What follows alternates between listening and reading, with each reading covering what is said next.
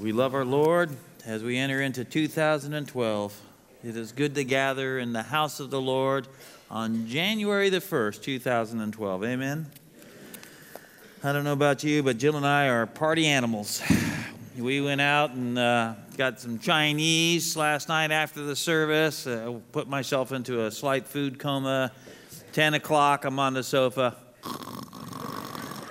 You know what I'm talking. When you wake yourself up, and you, what was that? Oh, was a dog barking? Yeah, that was me. You know, in bed, sound asleep by 10:30. I didn't know Rick was talking. I didn't hear any dogs barking or anything else. I was gone. So, welcome to Big Valley Grace. It's good to see you all, and I want you to go back with me in time a little bit as we set the context for our message today. About 3,500 years ago, in the time of the Exodus, Moses is an old man. He's probably been on planet Earth about 80 years now, and he's been called by God to lead the Israelites out of bondage, out of Egypt, into the land of milk and honey. And Moses has gone into Egypt, and we know the story. We all saw the movie with Charlton Heston and Yul Brynner, and we all, I'm sure everybody's seen that at least 5 times.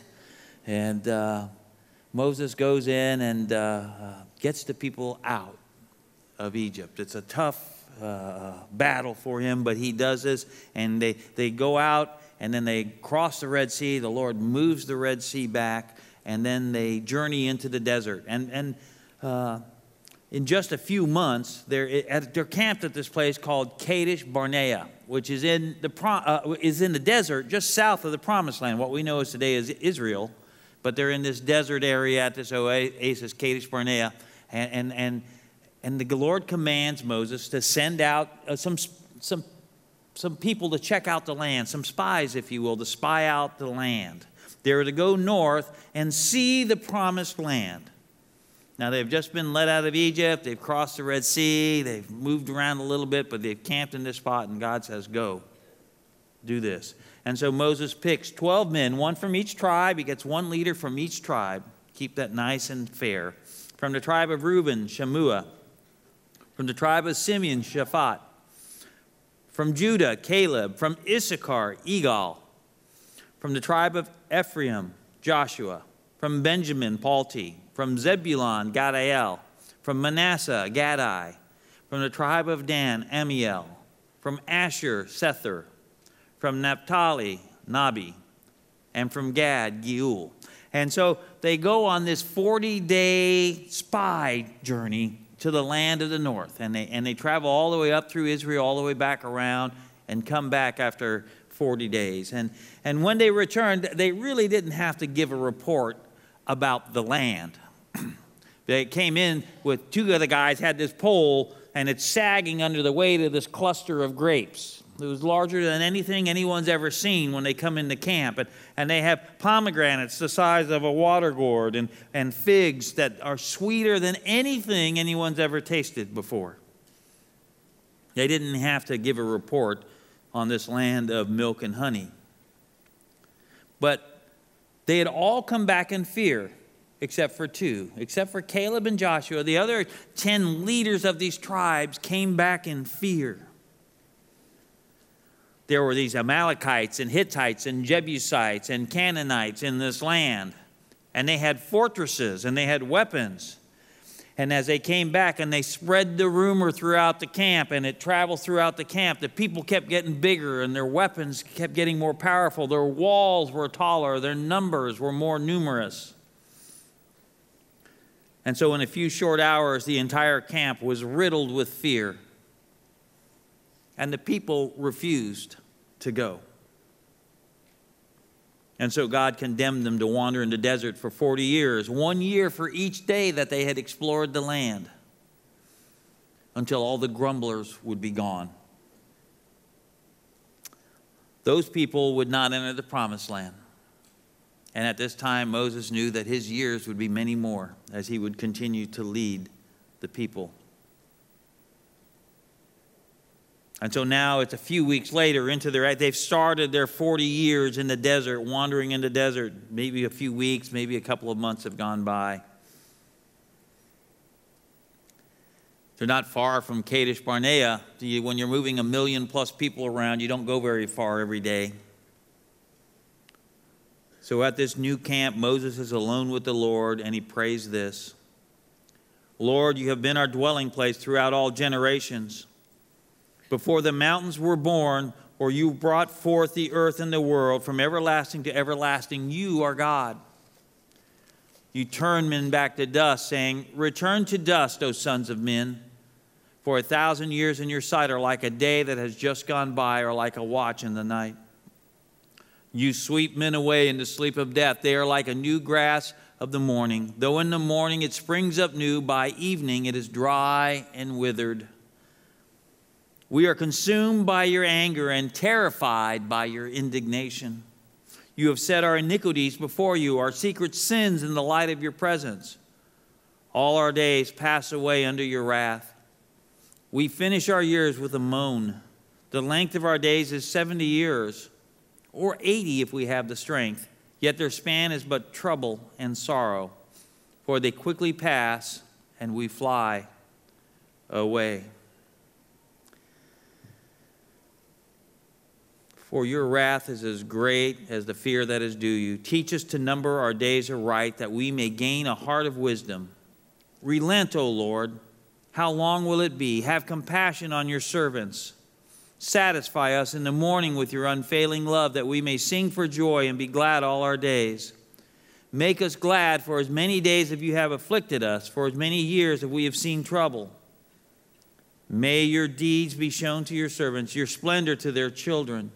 May the favor of the Lord our God rest upon us. Establish the work of our hands for us. Yes, establish the work of our hands. Lord, as we gather here this morning and we look forward to 2012, Lord, teach us to number our days aright in this coming year for your honor and glory. Help us to, as we look at this scripture, Lord, to ask and receive what you might have for us in this calendar year. Lord, I know you want for us for every day of our lives. But as we kick off this year, Lord, we want to be attentive to what you might want to say to us as we take a look at this incredible psalm by your man Moses from thousands of years ago. Thank you, God, for your provision. We pray this in your name, Lord Jesus. Amen. I confess to you, I took a little dramatic license in there describing the setting. We don't know exactly when he prayed that prayer. But I was just trying to put that in context. I wonder what Moses was thinking as he penned that psalm.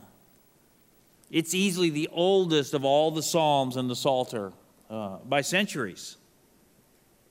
The psalm tells of God's sovereignty and man's frailty and trouble.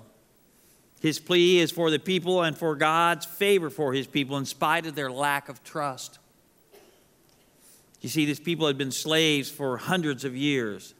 They didn't trust God. They didn't know how to trust. They'd been lied to, abused, and used for somebody else's pleasure for so long, they simply didn't know how to trust anymore. Look, let's put this in context here, okay?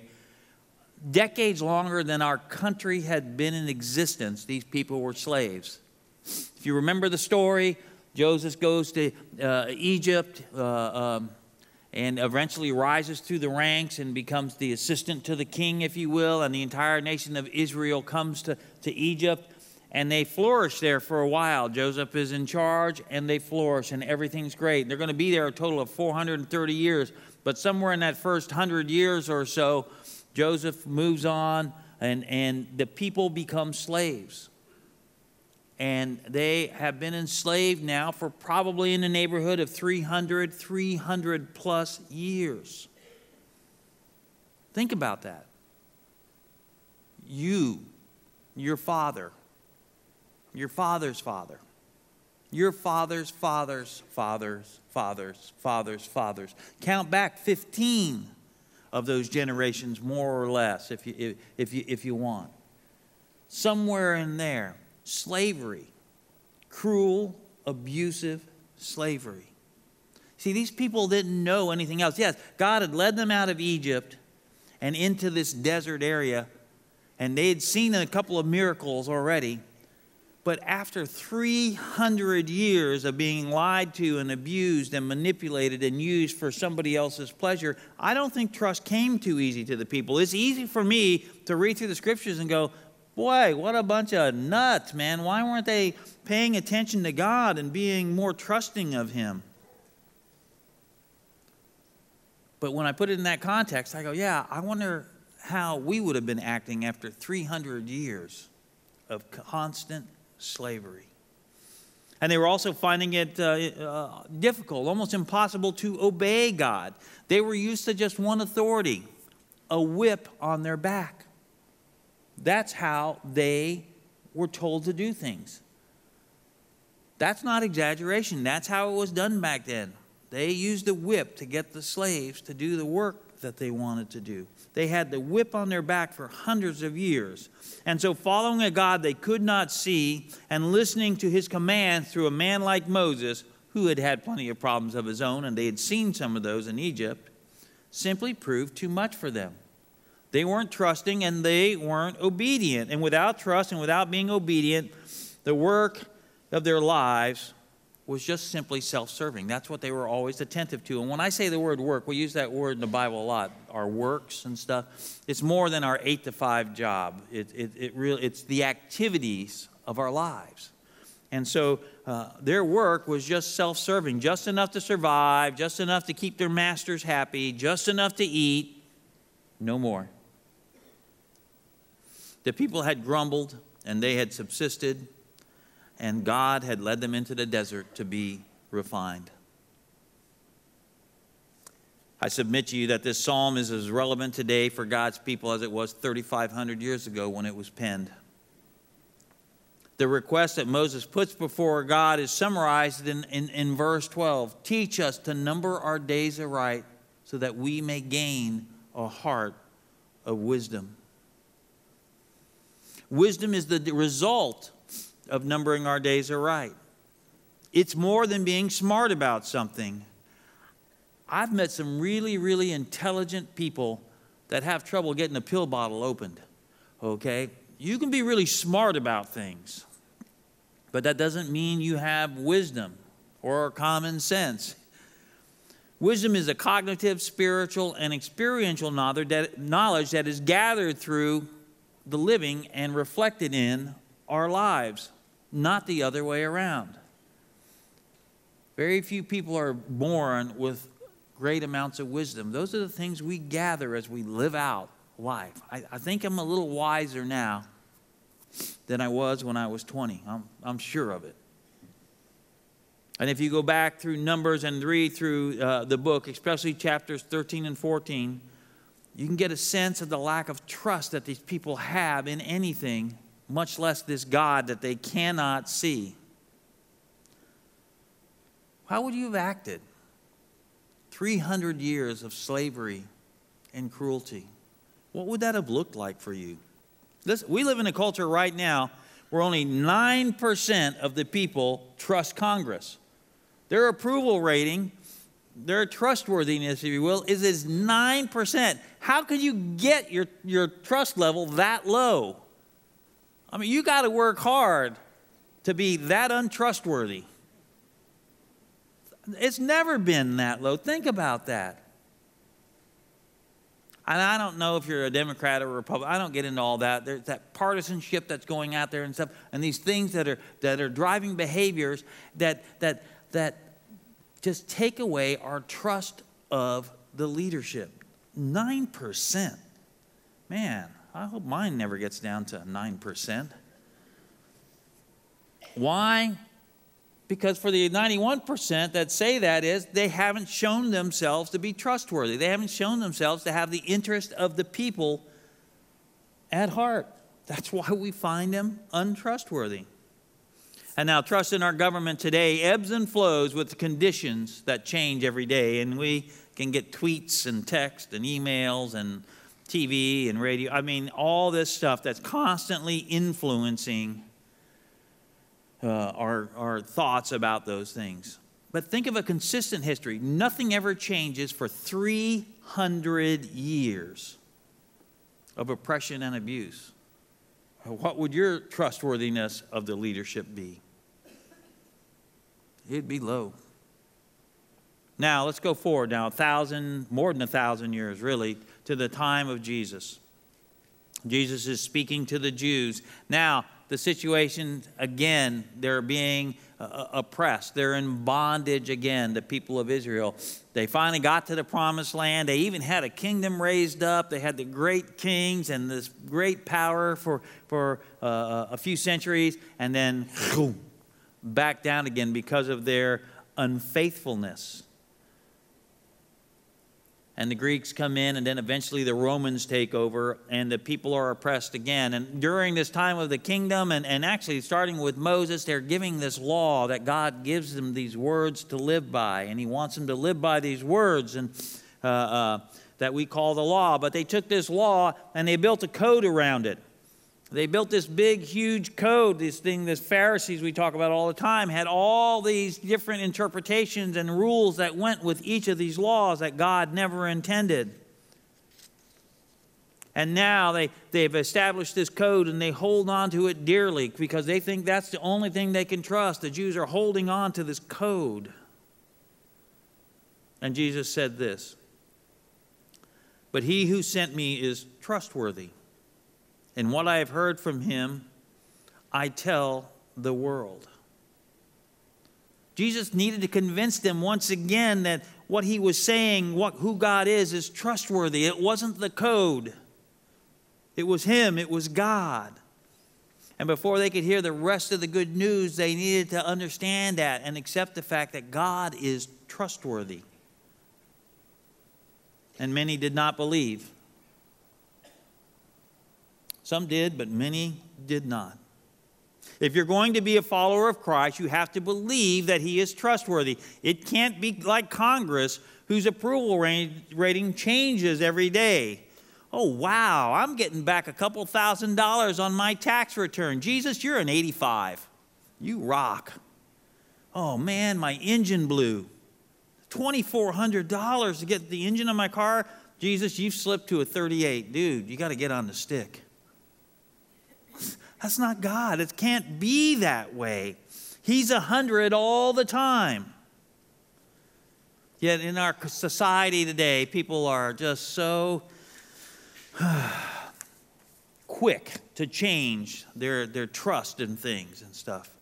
And while we're at it, let's talk about the latest fads that are out there and stuff. Don't be chasing after these fads like, that they can be trusted. I went on the internet because it's such a trustworthy source. And I got this. It's the official countdown manual. Okay? And you can buy this if you go on the internet, if you want this, to count down to December 21st, 2012. You know what that is, any of you? Okay, that's the Mayan calendar, counts down to 0. It's the end of the world, okay? And if you get the manual, you can learn the real truth about government cover-ups, swine flu pandemics, and no natural disasters that are headed our way, and how people with power are not telling you everything they need to know. Learning how you can help turn what many believe to be the darkest period in history into the most enlightened. Could universal racial harmony be really be achievable? Okay. All right, here's a good one. Discovering the massive phantom that is hiding right behind the sun. Is it Nibiru, Planet X, something else entirely? And how will this change your survival plan? Speaking of survival plans, will it be Adam and Eve all over again? If so, do you have what it takes to start over for humanity? Hey, Adam, you might be sitting right out there. The next Adam and Eve are sitting right out there. I hope you're married. Oh, man. realizing the age of Aquarius isn't merely a hippie anthem, but a time in history we're already in. And then here's my favorite. Discovering, I just can't believe people are buying this book. Discovering how you deal with simple things like drinkable water and breathable air, and even going to the bathroom in 2012. It may not be pretty, but you'll have to know this stuff. Listen, I got up this morning, it's January 1st, 2012, and I went to the bathroom, and it was pretty much the same as 2011. And it wasn't pretty. You know, it's easy to you know, you just read this stuff and you go, really? And people are going to buy that. Somebody's going to pay for the countdown manual. And so it's easy to kind of, I can blast away at that one and ridicule that. But there's a lot of other right-sounding things out there that are founded in heresy. Let me tell you a couple things. You're not a little God. You can't earn heaven. Jesus was not just a well-meaning prophet, nor was he just a high-ranking angel. He is God, or he is not. He is trustworthy, or he is not. And I believe that he is. The linchpin of this entire sermon hangs on the trustworthiness of God. You see, I number my days aright, trusting in God. And if God is trustworthy, shouldn't we be? Shouldn't I be? Moses said, teach us to number our days aright. We do that when we demonstrate the trustworthiness of God. In Luke 19, Jesus tells this parable. Now, a parable is a story. It has lots of detail in it, but a parable is a story that really has a central thought that Jesus wanted to give. It was a popular communication tool of that day. It had one center point, if you will, that he wanted to communicate. And so we hear this parable of the talents, and a talent was a weight that they used to weigh gold or silver or whatever to measure money. And in this parable of the talents, Jesus tells of a master in it that represents God, who gives a smaller responsibility to servants, and that is to be us, or followers of God. And then when the servant or a servant acts in a trustworthy manner, God said this, well done, my good servant.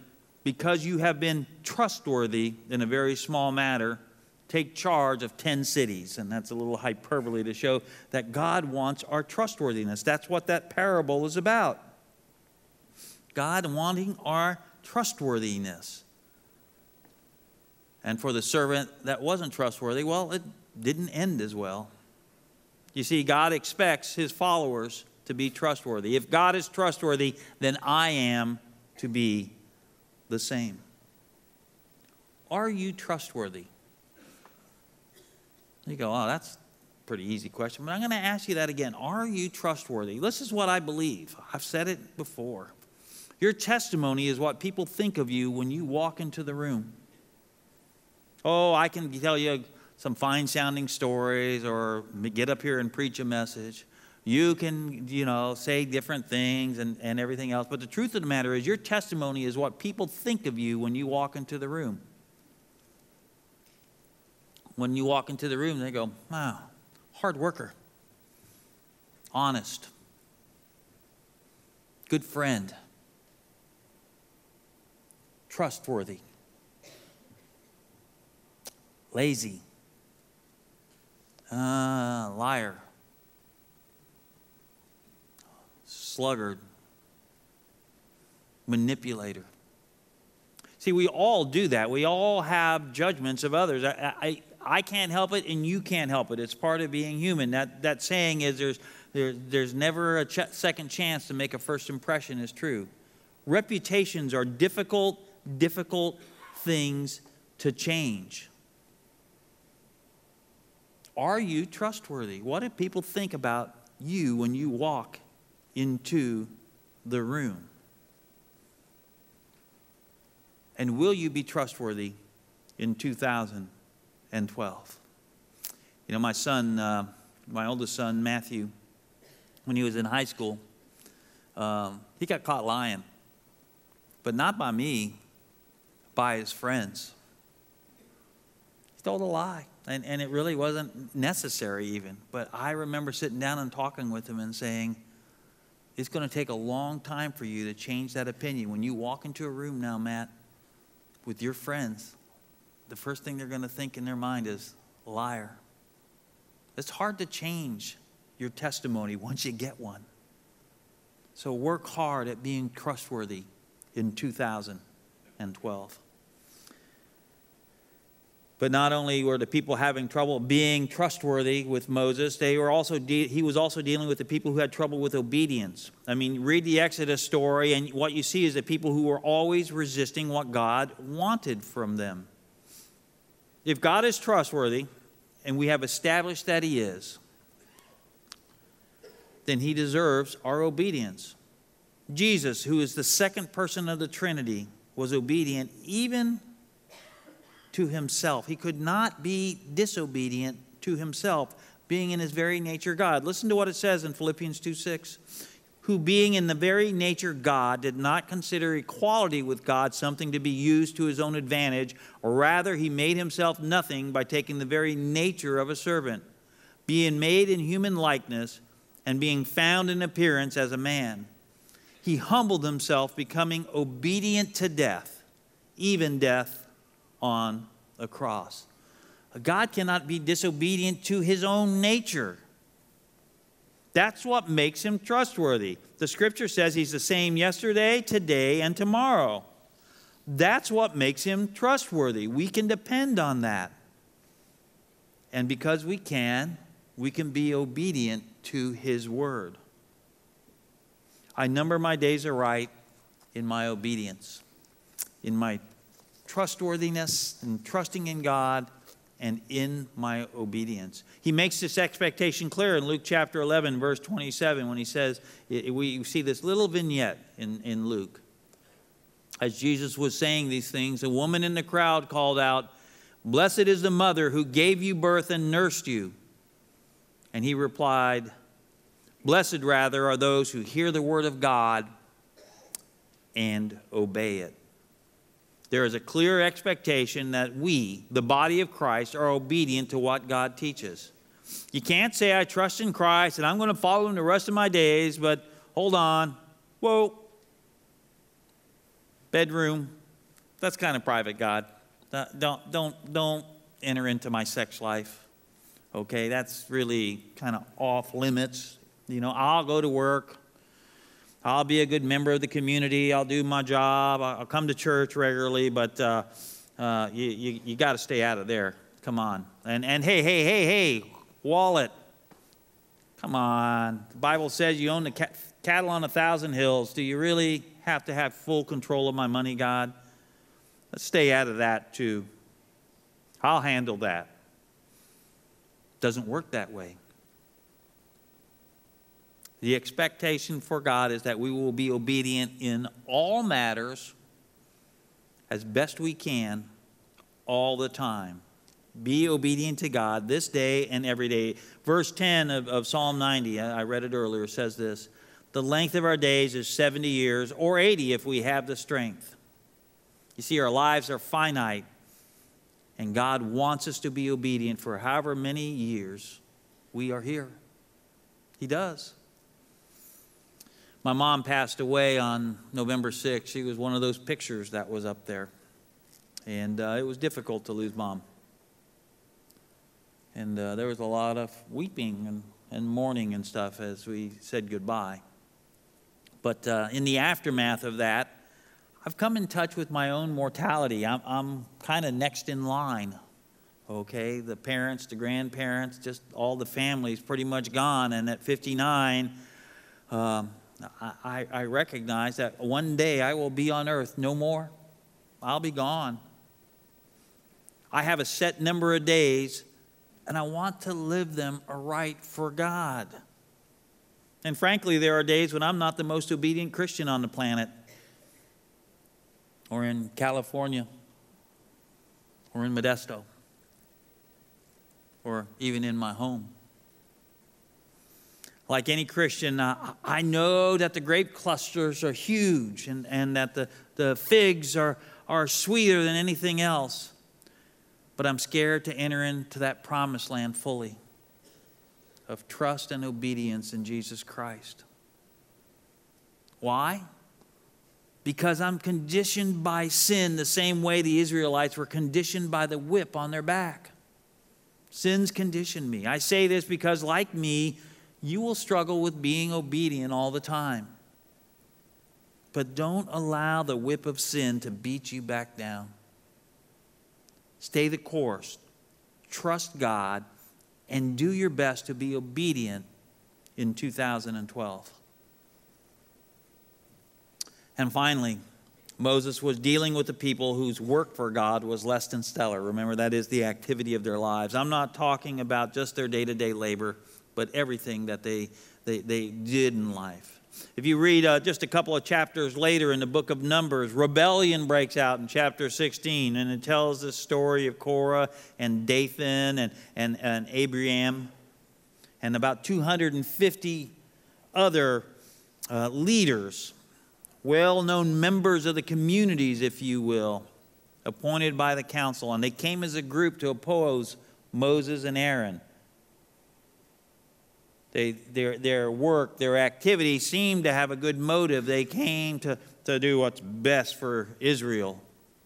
But the truth of the matter is they were in opposition to God. God had made Moses and Aaron the leaders, and they were in rebellion. Their work, their activity for the Lord there was against God. And without going into a lot of detail, let me just say that it ended very badly for them. If you find God trustworthy and are being obedient to the best of your ability, then it will be reflected in the activities of your life. Show me a Christian who claims to trust Jesus and be obedient to his word, yet it is not reflected consistently in the activities of his or her life, and I'll either show you a false believer or an immature believer who has a lot to learn. We number our days aright in the activities of our lives. Or, put it this way, I number my days aright in my work. I want to read to you a couple of passages. If you are following along in the bulletin, you might want to underline a couple of phrases here I'm going to give you. Out of Hebrews chapter 6, it says, God is not unjust. He will not forget your work or the love you have shown him if you have helped his people and continue to help them. Underline, continue to help them. We want each of you to show this same diligence, underline diligence, to the very end, so that what you hope for may be fully realized. We do not want you to become lazy, but to imitate those who through faith and patience inherit what has been promised. Underline, imitate those through faith and patience. You want to number your days right, boy, that last one right there is a great one there. Find somebody that's been doing it a long time and go alongside them. I know at 9 o'clock we have the reputation of being a lot more of the senior saints here. Maybe you're one of those folks that have been doing it a long time. Find somebody to share it with, to mentor, to encourage, that they might number their days aright. 3 John 8 says this, we ought therefore to show hospitality, underline hospitality, to such people that we may work together, underline work together for the truth. Hospitality, unity, that we are together in this thing is important if we're going to number our days aright in 2012. And finally, this last passage out of Galatians 5:22, you can just circle this whole thing. You ought to memorize this one. Just know this. But the fruit of the Spirit is love, joy, peace, patience, kindness, goodness, faithfulness, gentleness, and self-control. Those first three are kind of internal conditions of love and joy and peace. But then the other 6 are these external demonstrations of living our days aright for God. If you get these down, I promise you, you will be well on your way to living right for God. And so my question for you today is, have you been grumbling in the desert? Have you been fearful of truly giving yourself over to God in 2012? How will you number your days in 2012? I know for many of you, 2011 hasn't been the greatest of years. Hey, Bobby, my marriage is slipping away. How do I number that? My daughter's gone. I don't even know where she is. How do I number that, Bobby? I can't pay my mortgage this month. I'm going to be evicted within 30 days. How do I number that, Bobby? I'm not trying to stand up here and act like, oh, everything's going to be great if you just number your days right. In fact, if you go back and you look at the psalm, Moses said, in our 70 or 80 years, there's a bunch of sorrow and trouble. This is not a promise to make things easy. I'll answer this question, and you may not like the answer, but this is it. How do you number those kind of days? The same way you number the good ones. By recognizing that God is trustworthy. He's deserving of our obedience and a life lived for His glory. I am not saying that numbering your days for God is easy, but I'm saying this: it is completely, utterly, and 100% worthwhile. Why? Because on the night that He was betrayed, He took the bread and He broke it. And He said, "This is my body, broken for you. Do this and remember. Remember that I died for your sins, that you might have eternal life. That I am completely trustworthy. I deserve your obedience because of my death and resurrection." And in the same way, He took the cup after supper, and filling the cup, He said, "This represents the blood of the new covenant. When you drink this, remember that death and resurrection. I have established a new covenant in Jesus Christ. That we get to go into the promised land of eternity with Christ by His death and resurrection." Yes, my friends, He is trustworthy. He deserves our obedience and a life lived for His glory. I'm going to ask our hosts and hostesses to come forward now, and we're going to prepare to receive communion. I know over in the venue you will come forward to receive communion, and in the main sanctuary it will get distributed here in just a moment. But before we do that, I just want to charge you with this. Usually we give out all the elements and we eat them together, and that's a good way to do that. That's the way we should do it most of the time. But in on this New Year weekend, we're going to do it a little bit different. We're going to have more than one song. We've got a couple of songs here. You're going to be able to just spend some time with the Lord alone. Just be alone with God and talk to God how you want to number your days aright in 2012, remembering His death and resurrection on the cross, that we might have eternal life. And so, Lord, as we take this bread and drink from this cup, we remember what you did for us. And we look forward to what you will continue to do in 2012. Help us, God, to know what you want to say to us, that we might number our days aright for your glory and your honor. I pray this in your name, Jesus. Amen.